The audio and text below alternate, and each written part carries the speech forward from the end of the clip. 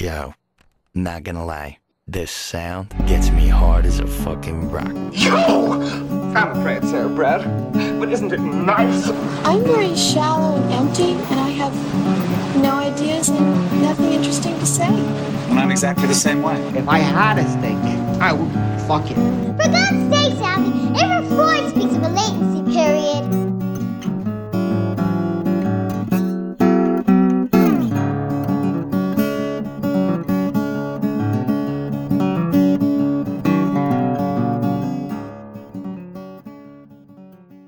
Hello, you're listening to Everybody Wants to Love You. I'm Gareth.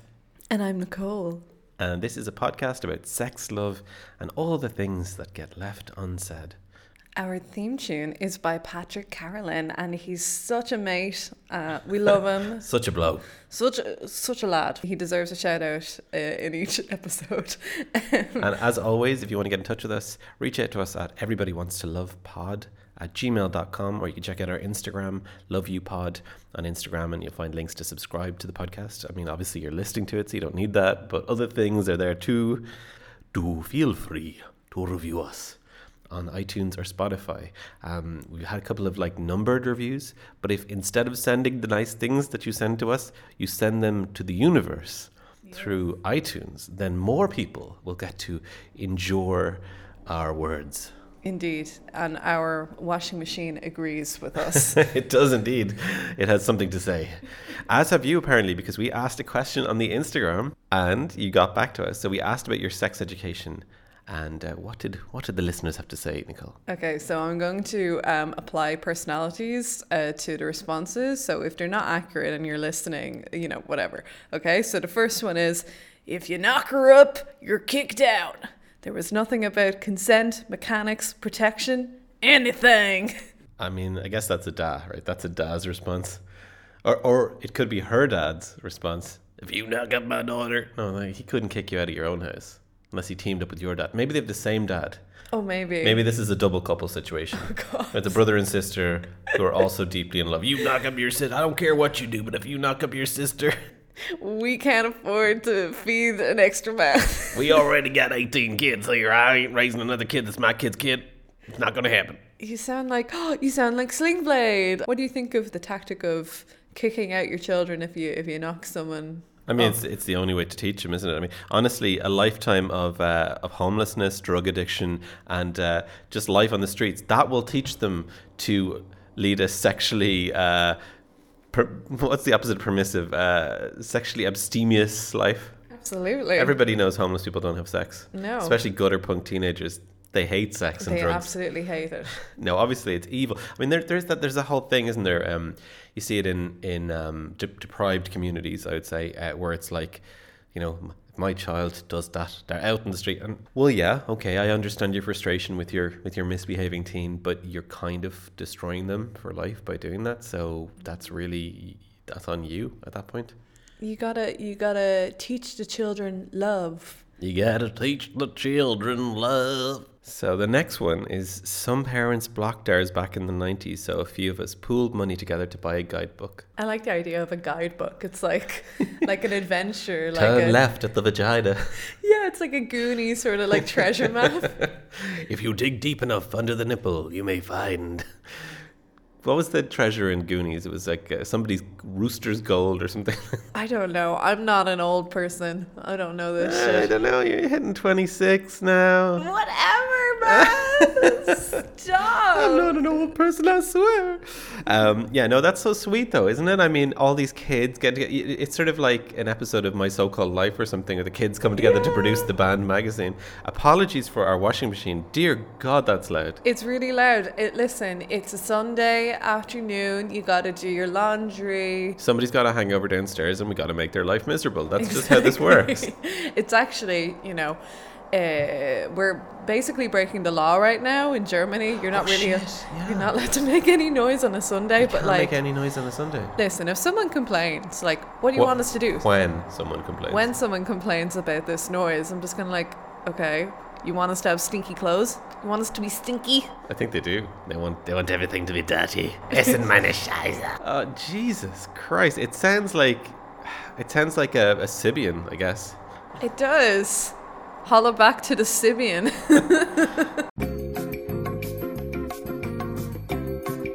We've used a time machine to move forward to a time when the washing machine is no longer so loud. The beast is finally quelled. Fed. I guess it drinks the dirty clothes water. It does. Okay. Next one we got was, I love this one so much.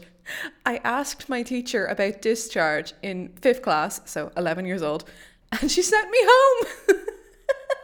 I mean, it's like, joking aside, that is so depressing. It's so fucked up. It's not even a sexual thing, right? No. It's like, I asked the teacher about my body and the teacher was so uncomfortable, they forced me out of the class. Yeah, I mean, like, maybe it was the fact that she was so brave to even ask a question. Oh yeah, cheek. Yeah, the cheek. It's like, oh no, people don't normally ask the question. So if they are, they must be trying to, take the piss. Well, that's the thing. In cultures that are very sexually repressive, like Ireland used to be, and it's kind of changing, but showing curiosity or showing independence is seen as defiance. And defiance is disrespect, and disrespect must be punished because you must fit into your little role. Hence the Magdalen laundries and the industrial schools. Not to go too far, but this kind of attitude, a child, how dare you, child, asked a question. Like, it's a wicked way of seeing the world, that they're so beneath you that to even speak in that way, it's just, it's flashbacks to when I was a kid, and Yeah. I remember one time I told my grandfather that wrestling on the TV wasn't real, because it isn't. And he punched me in the face because it was disrespectful to question him. That's awful. It's pretty bad. I mean, look, by and large, I'm not saying I had a childhood covered in blood and bruises, but back then you just didn't question your elders. And you know what? I hate to say it, but there's not a lot of old people that I respect. They certainly haven't earned it. Mm-hmm. So sorry about you. It's just so crazy. It's like, it's not as if she asked I'm assuming a nun. It's a nun in my head, but it's probably just like a fucking albiddy. Sister Quincilla. Yeah, she wasn't like, here, miss, do you have discharge coming out of your fanny? Are you leaking all over that chair, are you, miss? That's the only situation I can imagine you maybe deserve getting sent home for. God, I just remember something that happened when I was in secondary school, which is the opposite of this, where a teacher was incredibly genuinely real disrespect. We had a quite a cute art teacher when I was in secondary school. Hot. Yeah, she was super hot and she was very smart, and she lent me Go to Leisure Bach, which is this like super brain book that I never finished. Anyway, so she was really cute, and I think I must have been in like second year, and a bunch of older kids, like I think two older guys from like 4th or 5th year came to the door of the classroom to flirt with her during class. But they were being quite intimidating, and she told them to go and they wouldn't. Oh, fuck. Yeah, it was really weird. It was proper harassment, and I can't remember exactly what they said, but they were kind of making comments to her, kind of sleazy, and just kind of being very like creepy and threatening, and eventually, like, I don't know, she sent someone for the headmaster or something. But that just sticks out as first of all, what actual disrespect looks like, and just a really sketch moment of creepiness in school. Oh, that is awful. Like, just seeing your teacher, who's supposed to be this powerful like figure that's able to like, control. Well, she was a soft art teacher, and we were secondary school students, and we weren't looking to be controlled. But it was more like I just felt really upset for her and just kind of grossed out, 'cause she was really nice. Yeah. And there were a lot of teachers in that school who were mean as hell, but she wasn't, and to see people take advantage of that and be creepy to her was just so uncool. Oh man, that is nasty. On to some more naughty school children. We have this one, which was, we got so rowdy the instructor walked out on us and a heap of us got suspended. So for our non-Irish listeners, how would you define a heap, Nicole? A heap, I imagine like a big bale of hay. A heap of hay. A heap of hay. What did you have for Christmas? I got a heap of hay. It was delicious. Yeah, like, larger than a wheelbarrow's worth of hay. Like, it's a heap. I don't know how to do. Once you know, you know. If you know, you know. Exactly. You know? Yeah. Oh no, bless him. I feel bad for the instructor. I know exactly this dynamic. Another little anecdote down sidetrack lane. We had a teacher. This has really happened. People don't believe me when I tell this story, but I promise it's true. A cop came into the school to show us about drugs, and he had an ecstasy pill and a block of hash, and they went around the class. And the ecstasy pill, I think, came back, but the hash disappeared. Oh, no. And it was, no one's leaving this room until that hash is found, you know. And of course, it was never found. Somebody had it up their arse or something. Gone. How old were you? Oh no, this is same school. I think we were about 14 at that stage. Oh, yeah. Absolutely just blast. No. Can you imagine that? That's like if they're okay. Gun safety kids. I mean, do you remember that video? They're doing a gun safety demonstration, and the instructor hands the kid a gun and gets shot in the foot. Some like famous YouTube video, but it's the same thing. You dumbass, you know. Use a fake bit of hash. Especially in the 90s. The 90s were hash, like, hash-tastic. It's very strange. You couldn't get weed in Ireland at all. You could get hash everywhere, which is much stronger. But we thought we were being deprived. We were like, oh, if only we could get weed, we'd have the real... Yeah, I have it in my head that hash is like a cheap version of weed. It was bad. I mean, we used to joke that there were old people's drugs crushed up into it because you Right. find bits of plastic and stuff in it. But I think it's probably from how they mashed it up. But yeah, it was. I don't know what was in it, but it was hella strong. Yeah, like when I was a kid, and even still, if I talked to my parents, if they were like warning me about drugs or something, you know, they'd speak in hushed tones like smoking hash. You know, it was always hash. It was never weed or marijuana. They just always say hash. But look, I think my parents there was such a generation gap that they wouldn't have known what hash was. I mean, my mum would know now, you know, because it's in the media and stuff. But when I was a kid, she wouldn't have known. It was just drugs. They would have been like, I think she imagined there was three drugs: the powder drug, the drug you inject, and the drug you smoke, and they all had the same effect. You just took them different ways. Yeah. Maybe you died faster from the needle one or something. I want to show your mom like Requiem for a Dream and just watch her face melt off. Or how appropriate. I think doesn't that literally happen to someone in Requiem for a Dream? I feel like the old woman basically melts by the end of it. I don't like to think about that movie. It's too upsetting. Really a great movie to be watched once while very calm and emotionally stable, and never again. Didn't you watch that on a date with someone, and the girl that you brought on the date with, she cried? I watched it on DVD, I guess, with my first girlfriend in her parents' house when they were away, as they so often were. And yeah, she cried. I think actually we both cried. We just held each other. It's the most devastatingly upsetting movie to watch as a couple, because it's, you know, if you haven't seen the movie, no spoilers, but a couple go down the drug road and it turns out basically as bad as it possibly could in this universe without actually being dead and going to hell. And yeah, and it made us very, very sad. And on that note, would you like to read out the last one? Oh, the very last one. Catholic school, very shame-based, save for one kind grade 8 teacher, Artie Callahan. I did it in an Irish voice, but Artie Callahan is clearly an Irish American name. No one in Ireland is called Artie. Yeah, And no one in Ireland is Artie. I feel like this warm like character, even coming just from the name. Rosy cheeks. Yeah, Maybe he has Artie Callahan. He's got a bow tie. He's a bit rotund. Yeah. Bald patch, but always has a smile for the kids. Passing Johnnies under the tables. Here you go, boys. Don't use them all in one shop. If I was a teacher in a very Catholic school, which would never happen, they wouldn't let me in the door. I'd burst into flames. I think I'd be doing that. I'd be passing them the Johnnies under the table. I feel like passing them under the table is a little bit too suggestive, especially as a lady teacher. It's kind of like meet you later in the locker room. But in my head, I was imagining girls because I went to Catholic girls' schools. Makes sense. Makes more sense. Yeah. Meet you later in the locker room, girls. You can use those Johnnies on your hands.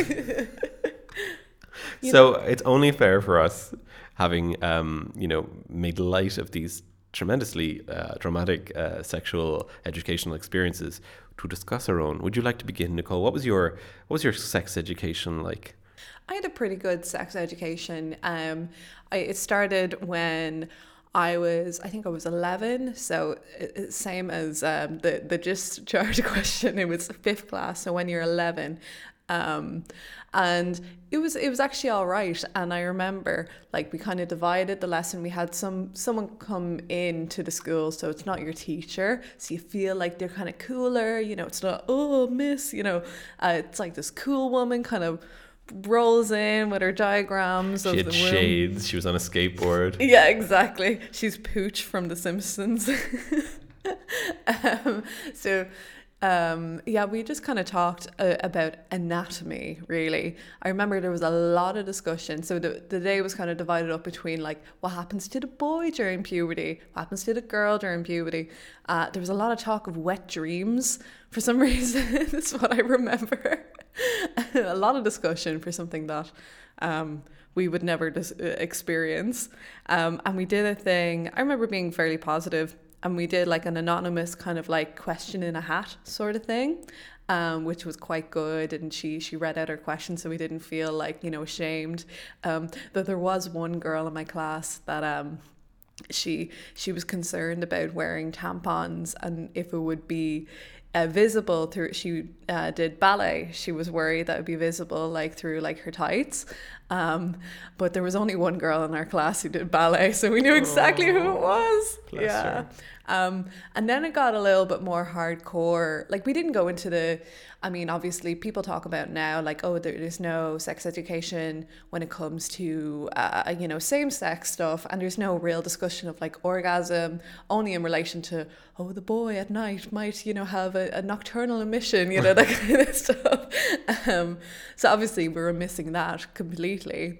But when I moved to secondary school then, like just radio silence for years until I did a optional year, which is fourth year when you're like 15, and we had this hardcore like training program to like make sure that we don't have a teenage pregnancy. So they brought in all these mothers, these young girls from our kind of local area, basically, who had gotten pregnant accidentally when they were teenagers, and they were just telling all different stories. And I thought it was pretty good because they were like stories like, oh, I was on the pill, but I kept forgetting to take them, so I'd take like 7 all at once thinking that would be okay. And it wasn't. And they gave us a booklet that was like all the different kind of like STDs and what it looks like on your genitals. So there was like genital warts and herpes, that kind of stuff. Yeah. But one thing that wasn't discussed with us still was like pleasure and HIV, which I think is a big generational difference, I think, between you and I. Like I was never taught against, you know, about like HIV, what it means. Whereas I feel like you grew up in a kind of like kids generation where everyone was kind of like scared of getting AIDS. If they should have shown us that film, that would have made me fucking terrified. Jesus Christ. Yeah. We literally had a couple of AIDS patients come into the school. I remember. I mean, I say AIDS patients; they weren't, you know, on a trolley. People who were living with AIDS came and at the time, I think they were former junkies, actually, heroin addicts. So the kind of intravenous drug users who would have caught it that way. But they, you know, they were sort of very much speaking of the horrors of you don't want that, you don't want this, kids. It's a life sentence, you know. And in the 90s, it was, you know, you could, there were the early antiretrovirals, but people could still die on them. And it was a case of taking literally, you know, 6-8 tablets that had lots of really strong side effects, and there was huge social stigma. But, you know, I'm thinking back on it, you know, and I often joke about how my mum, when I was like 16, 17, kind of handed me a booklet, and it was like too little too late. But actually, we did actually get quite a bit of sex education. As you say, it didn't have anything about, you know, queer or gay. I mean, homosexuality if it had been legalized, it was that year. It was legalized like mid-90s in Ireland. Maybe it was early 90s, but either way, it was certainly not something they were teaching kids about. But nothing about pleasure, as you say. But we did get a lot of biology stuff. Even when we were quite young, I remember we got some stuff in senior primary school, and then even maybe junior primary school, and then some more in secondary school. But I do remember vividly, this is the story I always go to, which is the video that they showed us. So if you Google sex education video and Dangerous Minds, the blog Dangerous Minds a few years ago dug this up, and I had this amazing flashback because they found this ludicrous sex education video. I think it's from like 1976 or 78. And they're talking in the blog post about how it was outdated even then. It was like ridiculous for the time. I watched that in like 92 or something in school, and I guess it was primary school, so it must have been like 91, like senior primary school. And I'm dating myself very specifically there. Anyway, so I remember they came in, they put on the tape, and it was kind of like, watch this, we don't want to talk about it. And it was this very, very old-fashioned video about this little boy, and he's got all these questions, and he's going around asking different people. You know, he asked the zookeeper about penises, and the zookeeper is like, oh, penises come in all shapes and sizes, little Timmy. And, you know, he's very kind of creepily got his arm around him. There's this kind of insidious scene with this lecherous zookeeper who's talking about animal penises.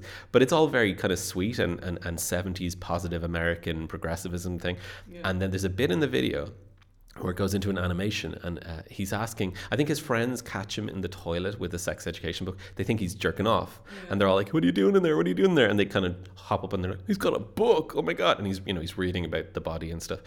And they play this bit, and then in the video, it goes through an animation, and it shows someone going into a toilet and coming out, and with a smile, it says, some people masturbate, and that's okay. And someone else is just, I guess they don't go into the bathroom, I don't know. And other people don't.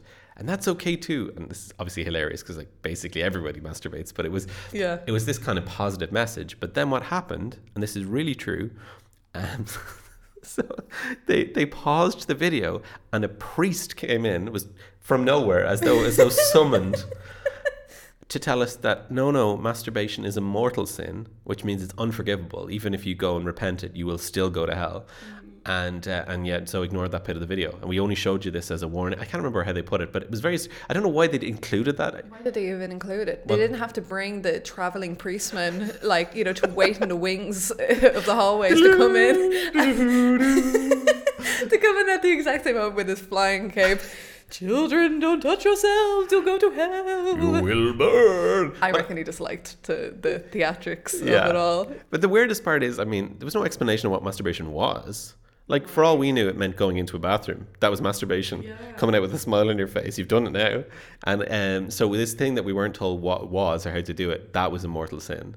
And it was very, very odd because I remember even that the parents had to have a conference about the fact that we were going to see this video, and they'd all agreed to it and stuff. But clearly that was a step too far. So sex, the education that we got, it wasn't as direct as you. They weren't like, you know, don't have babies, because I went to a single sex primary school, and it was a mixed secondary school. Actually, in the secondary school, they divided up the girls and the guys for sex ed. So the guys went and learned about nocturnal emissions, and the girls went off and learned weird body stuff about girls' bodies we were never told about. No. Nothing. And actually, I remember as a smaller kid, like 7, 8, I guess, not knowing what a period was, and my cousin, her name is my cousin, my older cousin, she's about 4 years older than me. She was talking about the Stephen King novel Tommyknockers. Actually, I think she was reading us out bits of it because she was reading this dirty book. So all my cousins were gathered in a front garden of one of them. Seems a bit weird. Yeah, you all reading a dirty book together. Well, she was reading it to us. She was like, "Look at this, look at this." And there's a bit in it which was like, it's early in the book, and it's something like, "This wasn't a period, it was a fucking waterfall," you know. And I was like, "What's a period?" Oh. And then she's like, "You don't know what a period is." And I was like, "I probably know a different name for it." That's a good response. It's a good comeback. The same was when I asked about Santa Claus. I know he's not real. Totally thought he was real. Aww. My grandmother. Well, don't tell your brother and sister. Like, no. Anyway, but yeah. So it was very much, but then the other part of my sex education that I always think about, which is quite unsettling, is that so much of it came from the schoolyard, which is true for everybody, I'm sure. But like, obviously, I was a kid before YouTube and before anybody. I mean, when I was a young kid, the web didn't exist even, but certainly you didn't have the internet in your house or anything. And so it was the education that I would have got, the real education, wasn't some fuddy-duddy book or video that got paused. It was staying up late at night and watching Channel 4, which was the kind of edgy TV channel in the UK, where they would show like X-rated movies, like The Blue Lagoon. So it was shit like that. And then you'd go to the schoolyard, and you'd be talking about all this pervy shit you'd seen. And obviously a lot of salacious movies from that era and earlier are like, they're deviant. And so we would talk about this stuff in the schoolyard, and we would talk about all this demented shit, like really pervy BDSM-y shit at like 6 and 7, because we weren't getting any other. And people, I find it funny because there's a moral panic about kids watching porn, and we didn't have access to porn. We didn't even have, the whole found a porn mag in the woods. Never happened. No one brought a porn magazine to school. But we did find a way to see this stuff, and because there was nothing else, all that we got from it was the darkest version of it, you know? So there's nothing new about that. There's nothing new about kids seeing pervy shit and being interested in it because it's really strange and odd and forbidden. It's not an internet thing. Yeah. It's funny how you piece things together when you're younger and you haven't been. I mean, I knew the mechanics of how babies were made, but like everything else, like I was kind of piecing together from various. I mean, I had a TV in my bedroom when You I was. spoiled little brat. I know. In fairness, it was like some kind of third-hand like L thing That you're describing our only TV in our house. Okay, but this was like 2005 or something. Fair. And the channel, it used to have MTV on it, so like you'd see all sorts of like weird stuff. Like they'd have like different like Adult Swim like cartoons and that kind of stuff. Or yeah.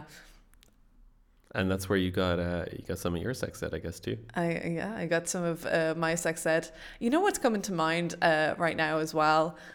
It's so funny, the kind of like the clashing of like the innocent stuff that you're picking up on, and also like a really extreme shit. Like I remember there was a man that used to knock door to door in my like estate, and he used to sell these pirated movies. Like, someone would go to the local cinema with a camcorder and fucking record the movie. But this man, and he used to record them. Was it locally? Was the piracy done locally? I don't know. You'd hear people going, "Get out of my way! I'm trying to film the movie." Yeah, you could literally see people standing up and like walking out of films, crazy shit. But he also used to sell porn, and I remember one day it was just me and my mom, and we lived in this little bungalow, and he knocked on the door, and I was like poking my head out to the hall, like from my bedroom. I could see my mom at the door with this man, and he was just like he was like, "Oh, here's some DVDs for you." And my mom, she's very passive and she can't say no to anyone. So like this man was like, "Oh yeah, I have these movies here as well. You'd have a good night. And he forced these DVDs on her, and she gave him some money for them, and suddenly she had porn. And because my mom and I had a very close relationship, even though I was a kid, she'd tell me anything. So she was just like, "Oh my God, he's after like selling porn to me." Yeah, and I think she had a boyfriend at the time, and she told me that she gave it to him.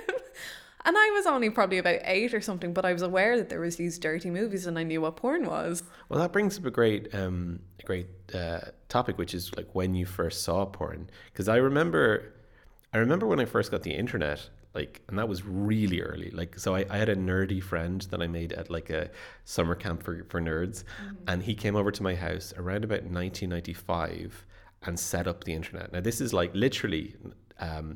I had a DOS computer. You had to type commands to connect to the internet with them. Not just a modem, but like literally like just words on a screen, typing in commands, all this weird arcane shit, and then it connected to the internet. And of course, the first thing we did, he came over, I think he lived in Ennis, and he came over and for the weekend, and we just spent the weekend downloading porn, basically, just endless porn. But I don't remember the first time I saw porn. Do you remember your earliest porn? I did, and I said this in the episode with Constantine, that someone Bluetooth sent me a porn video when I was like 11. That's fucked up. It's really fucked up, and this is a deep cut. I remember exactly the porn actress in it. It was this woman called Dolly. And the reason why this video was going around at the time, because she was on an episode, she was on the latest series of Celebrity Big Brother. So that's why this video was going around. They were like, "Oh, it's your woman off Celebrity Big Brother," and that show was massive at the time. And as an 11-year-old, like, what's your reaction to that? Because, like I say, I didn't see porn until 90. Well, no, I don't remember what porn I would have seen, but it would have been I think it would have been just snippets of movies. Yeah. So the first porn, like XXX specifically, this is porn, would have been like when I was 15. So, but you're much younger. So how did you react? It wasn't surprising to me. I knew the mechanics of things, so I guess I was a little bit shocked that it just from I'm actually seeing real sex happening. But other than that, it wasn't. I don't feel like it was like a big thing to me. It felt very deviant that I had this on my phone. And I lived in fear that, like, you know, my mom would like find it or something like that. And it felt very, you know, under wraps and scary, but also kind of exciting at the same time. But even then, like, I didn't, you know, I was at that age where like I could find things attractive. But this woman, she had the classic like porny look. So she had the like, you know, the like stapled on like big roundy bouncy ball boobs. And she looked like this kind of plasticky kind of thing. I always wondered how they did it. I didn't realize it was staples. Yeah. They just come along to a flat-chested woman. Bouncy ball boobs. boobs. Yeah. So didn't do much for me then. Doesn't do anything for me now. Yeah, me neither. I never got that. Even though, like, you know, like I say, the first porn I saw was in the 90s. Even then, I think it was probably more towards the gonzo end that had already started. And this idea of these kind of bronzed, like muscular, greased, blonde, surgeried creatures has never been appealing to me. Even though I'm sitting across from one right now. But I don't get it. Like, I have a friend, and he likes that kind of porn, and I know because my other friend used to live with him, and hello, I know you're listening, and the friend who lived with him described our mutual friend's porn preferences as udder women. Udder women. Yeah. Utterly delightful. Yeah, you know, that makes me think of your story about getting the stuff on the phone and the secrecy and the shame. Like, those first attempts, and if there's anyone that I'm related to, even distantly listening, this you really want to turn off right now, okay? Have you stopped? Okay. So my first attempts at masturbation, you know, and I think I mentioned it to you before. I don't know if I've said it on the podcast, but I was jerking off before I could physically like emit. Yeah. And so obviously we had talked about it loads in school and how sex was the best thing ever and it was amazing. But I didn't actually like come at least while awake, you know, until I was like 14. Super late. Oh, that's quite late. Yeah. But I would try, you know, and I remember I would sneak down, like either the family would be away somewhere, or more often it was really late at night, and I'd be, you know, the volume on the first bar on the volume on the TV, watching some like Euro trash or some late night dirty movie. Babe Station? No, Babe Station. I mean, we didn't have Sky. My family were povs. Like, we didn't. Babe Station just on Sky? Yeah, it's not on terrestrial TV. Yeah. I watch Babe Station from time to time. I was like, whoa. Oh, the babes. The babes. They have their own station. Attack of the Babes. Well, for anyone who's not from the UK or Ireland, what is Babe Station? Babe Station is basically like a peep show, but like on TV. So it's like a girl that's in her lingerie. Depending on the time of the day, she may have like her bra off, but maybe I'm just making that up. Wishful thinking. And basically she's on a set and she's just kind of like rolling around on a mattress with a phone, and she's like shaking the phone at the camera, you know, to be like, oh, call in. And if you call in, then she's doing the phone sex, and the audio is cut out, right? So it's just like music, but you can hear you can see her on the phone, like, you know, doing her phone sex, and she might do motioning of the hand or of, you know, feigning, like, you know, giving a blowjob. So it's all very sexy, and it's, well, if you have Sky, it's like a free channel. You can just watch this like mute kind of peep show. I think they show it, it's like after another channel is finished for the night, that kind of thing. Yes. But yeah, this is something that I find interesting, right? So I think of Benny Hill, right? You know, and End of Pier, you know, late 19th century, original peep shows. You put a coin in and you see like a 15-second loop of a woman showing her bum or something.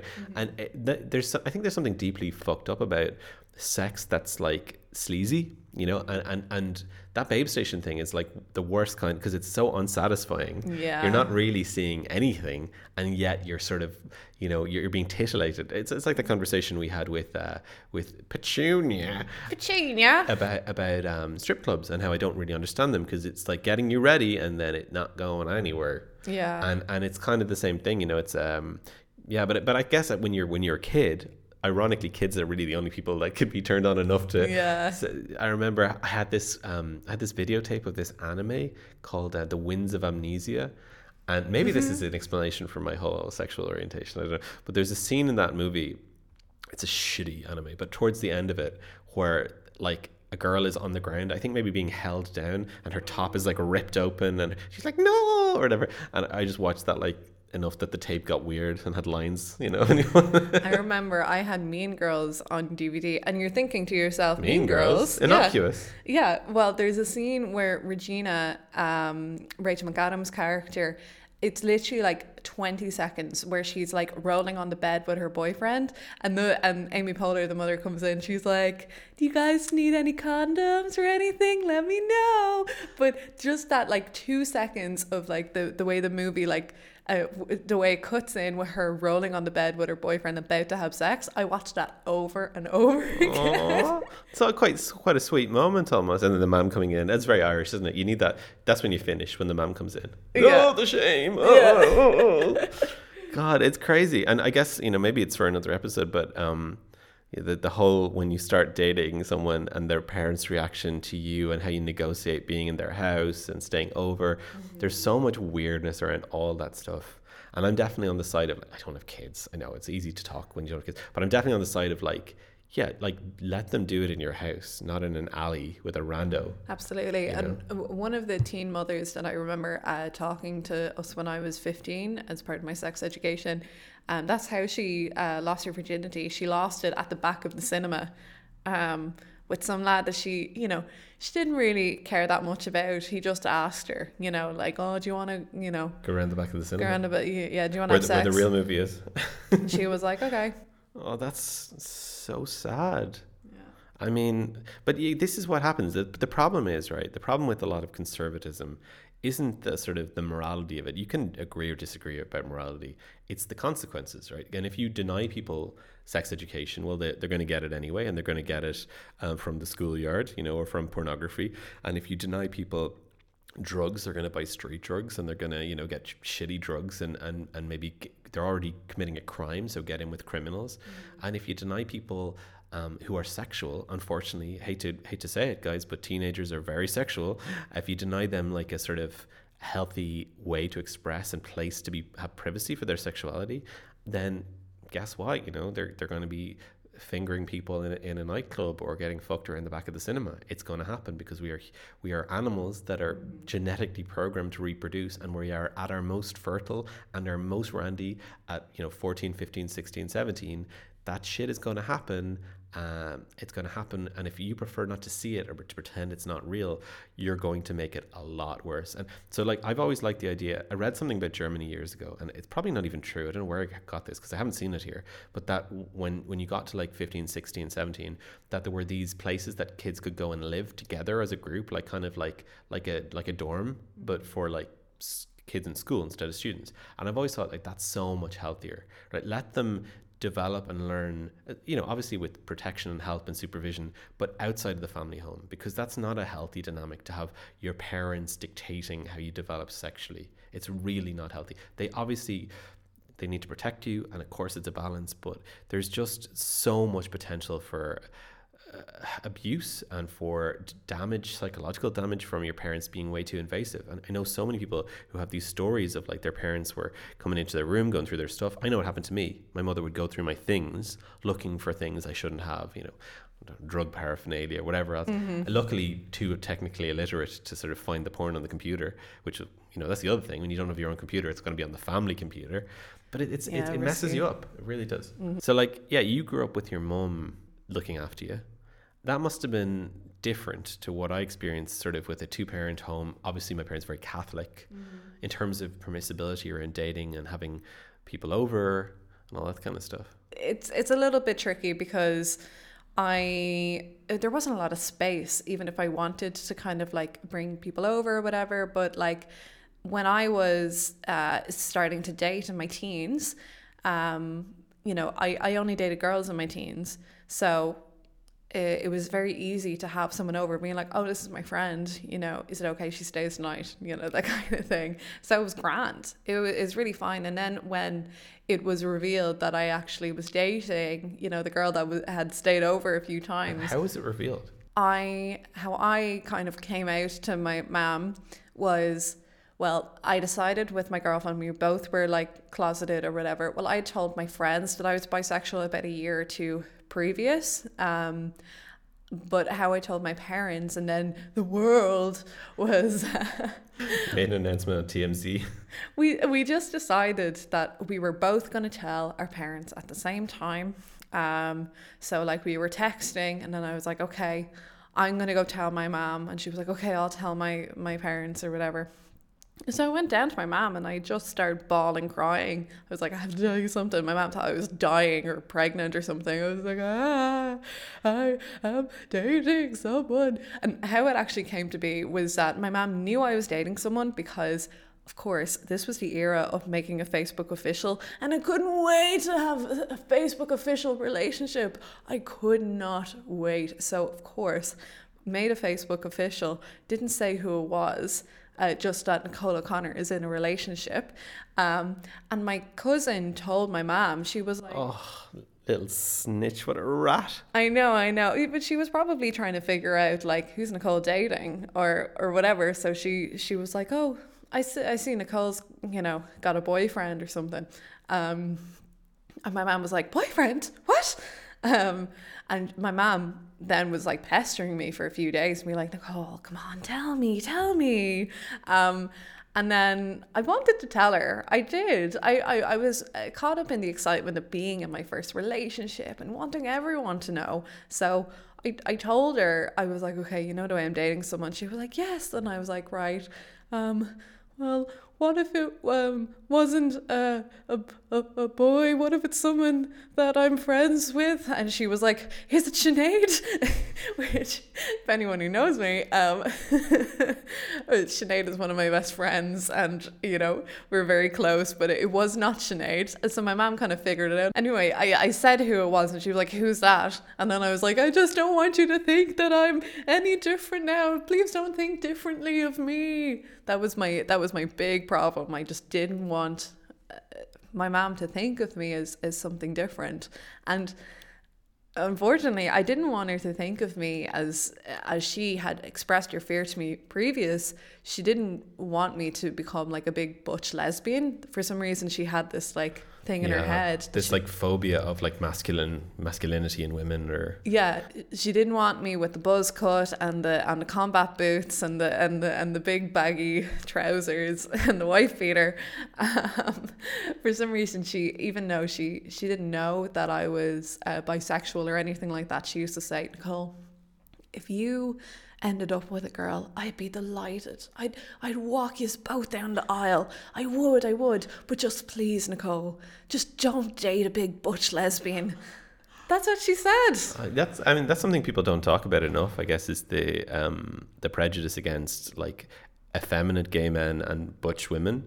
And it's obviously a kind of homophobia, but it's a lot easier, I feel like, to be accepted if you don't deviate in your gender expression, but you're gay. If you're like a guy, I'm a man's man, I just like men, or you're a lesbian but you're a cute girl, then if you're you do the opposite of those things, you take those traditionally opposite sex roles. And like my mom is a girly girl, and she's always loved the fact that I'm also a girly girl. She used to do my hair up in little pigtails and little slides with like butterflies and headbands, and dress me in frilly dresses. And she's always loved that. She loves having a little girl. So I guess the idea of me not being feminine is just like horrifying to her. She doesn't want that. Now she's lucky that I am feminine, but she'd just have to fucking get used to it, obviously, if I wasn't. But yeah, So you said your girlfriend at the time was already staying over. So presumably your mom was like, never again. No. Whoa. No, that's not it. To be honest, no one knew how to act. No one knew what the fuck to do. They didn't know what the next moves were. And it was all well and good for them to be like, just because it's a girl, we're not going to treat this relationship any differently. If it was a boy, she wouldn't be coming over either.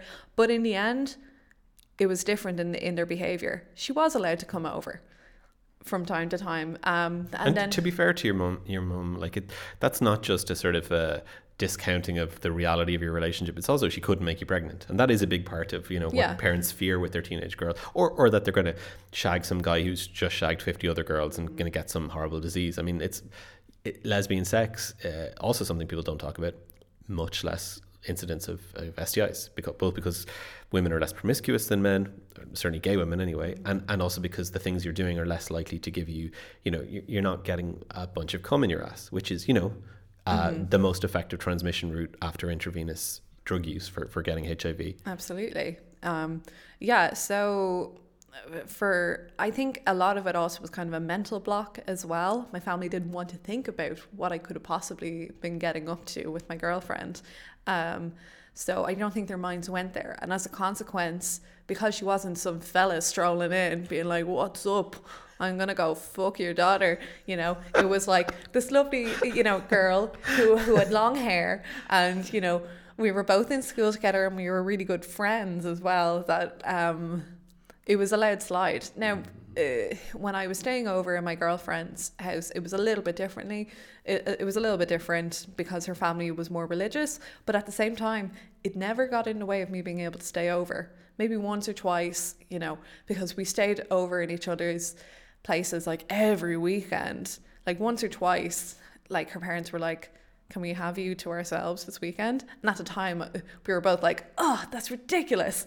I hate this. But I'm like, they just wanted to hang out with their daughter, which is totally understandable. I didn't want this random girl who's just suddenly in their daughter's life 24/7, to be in their weekend for the fucking 7th time in a row. Yeah. And, it's funny, I had obviously a very different experience because being a guy, but the funny thing is that my first girlfriend,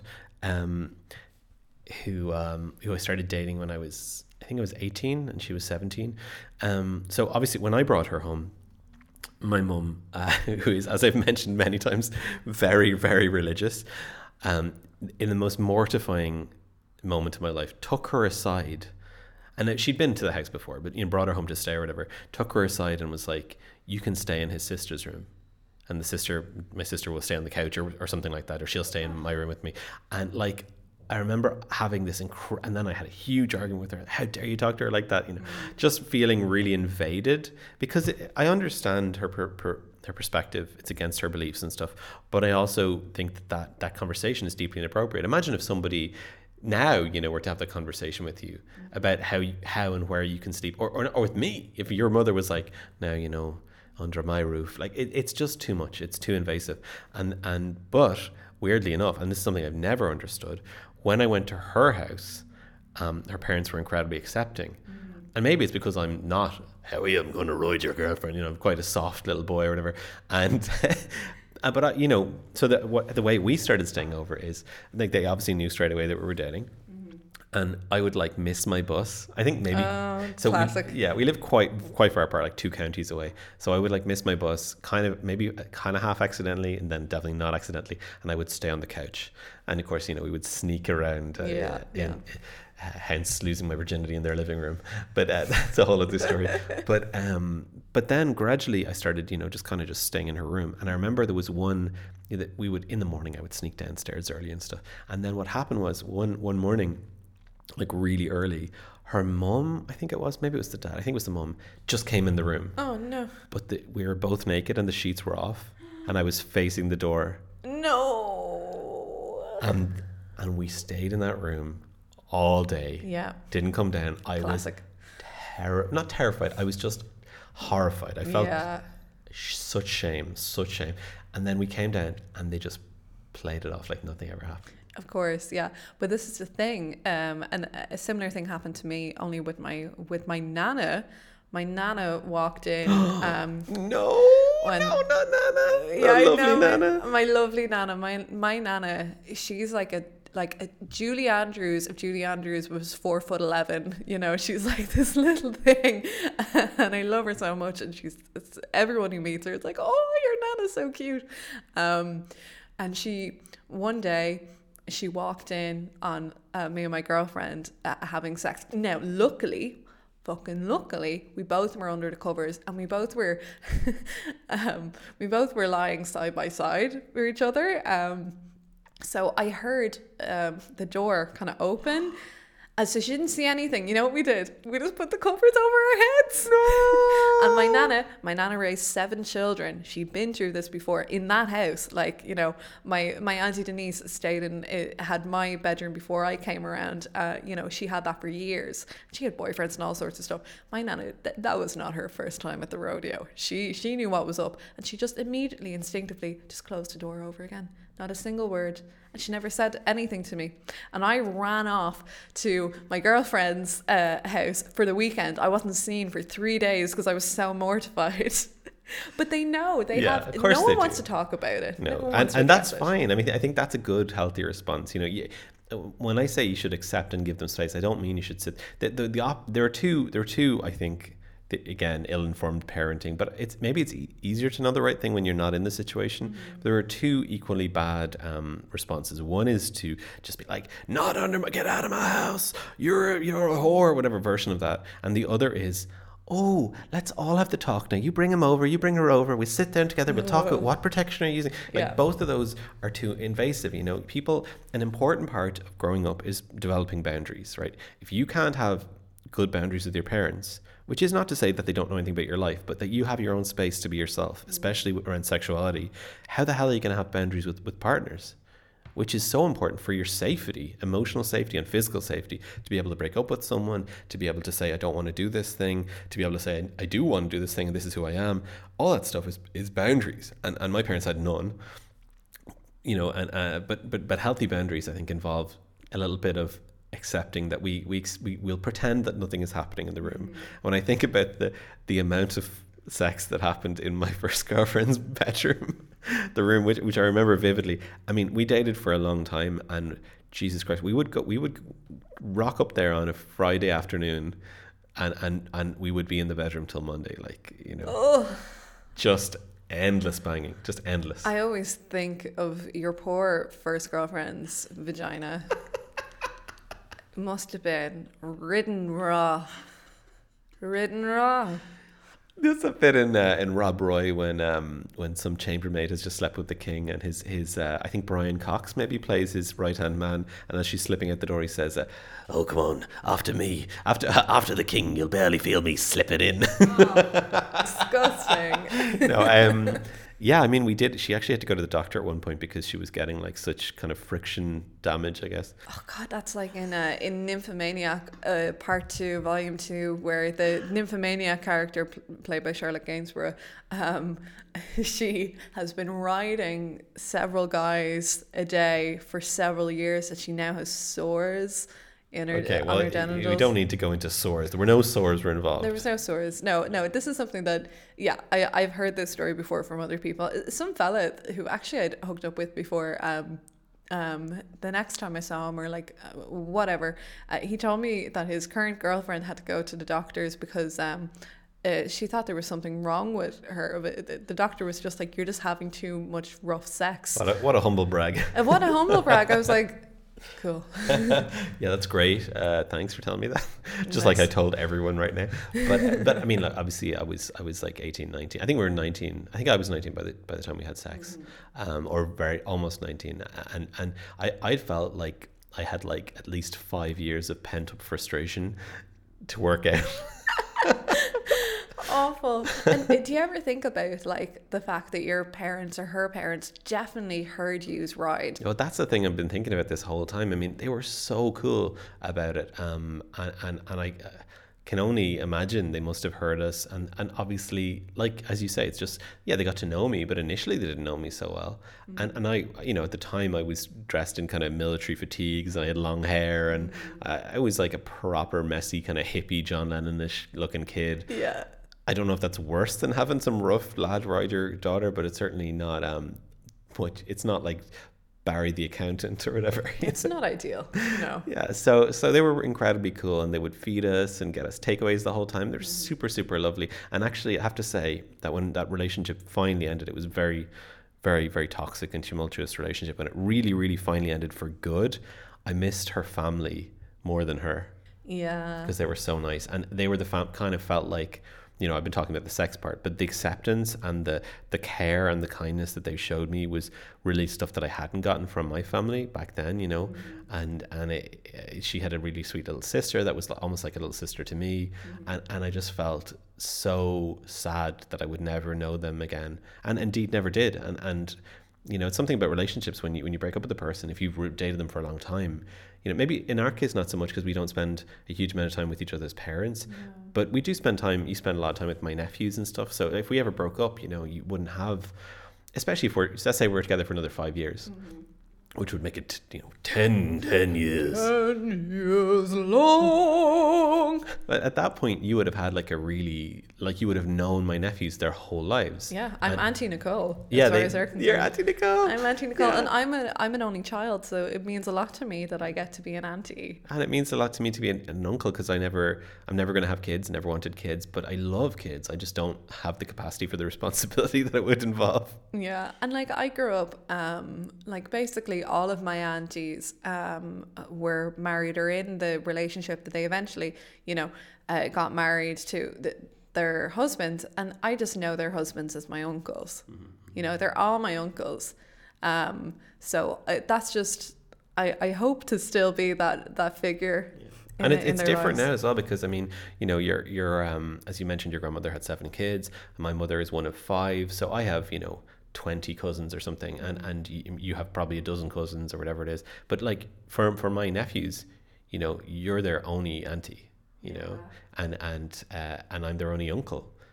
In the case of my brother's son, anyway, and that's a special thing. I think it's different. It is different if you have a bunch of kids and and I also remember, I mean, or drifting away, I guess, from sex and relationships, but I had an uncle that I idolized. You know, he was younger than the rest of the family. He's much younger than my mother, like 8 or 10 years younger. And he was cool, and he's kind of a good looking guy, and he had like in my grandparents' house, in his old bedroom, there was like sci-fi magazines. And I remember he showed me, when I was quite young, he took me to his work where he worked in like a computer place, and he showed me Prince of Persia on the computer. It was so cool. And you know, that thing where you're running and you're climbing the spikes and all that stuff. And I was just like, I just thought he was the coolest. But then as I got older, he got quite distant. And I've always thought, I have no idea if this is the case or not, but I've always thought, because I am, as I've mentioned, like I come off quite camp.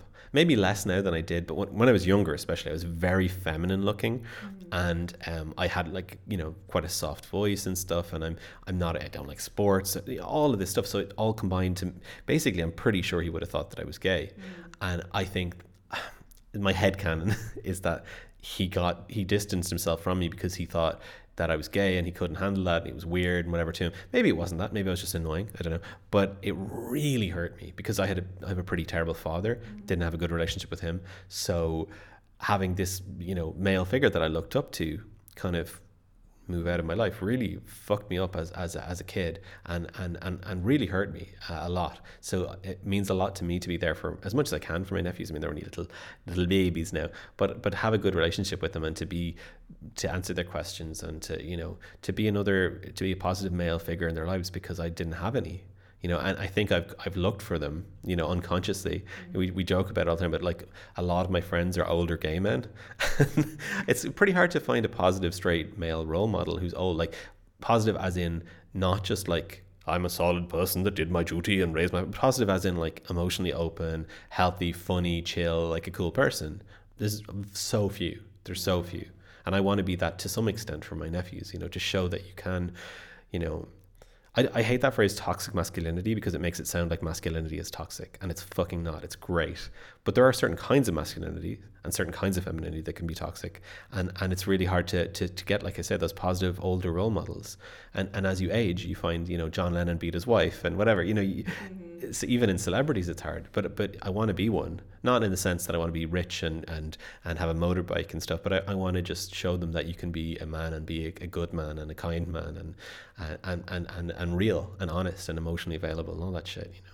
So that has been our discussion on sex education, and I guess we got into our early sexual experiences too. Oh, so awkward. Oh my god.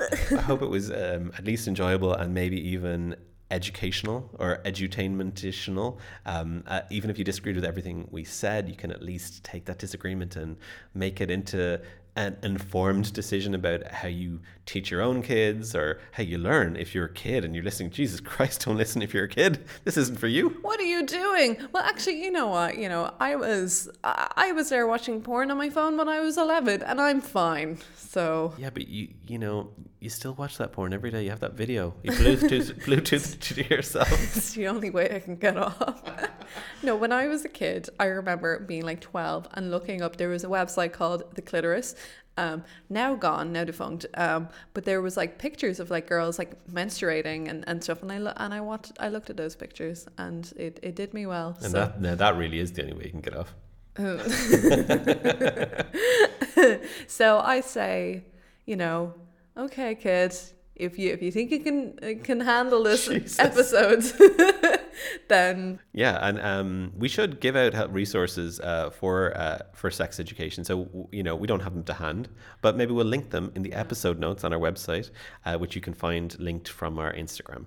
So thank you for listening, and do send us in stories of your sex education. Send us in any just any stories in general, any questions in general for a future episode. It's everybodywantsToLovePod@gmail.com, or you can find our Instagram at Love You Pod. And remember, everybody wants to love you. Everybody wants to love you. Ooh, I don't like that little baby voice. Kiss my sweet.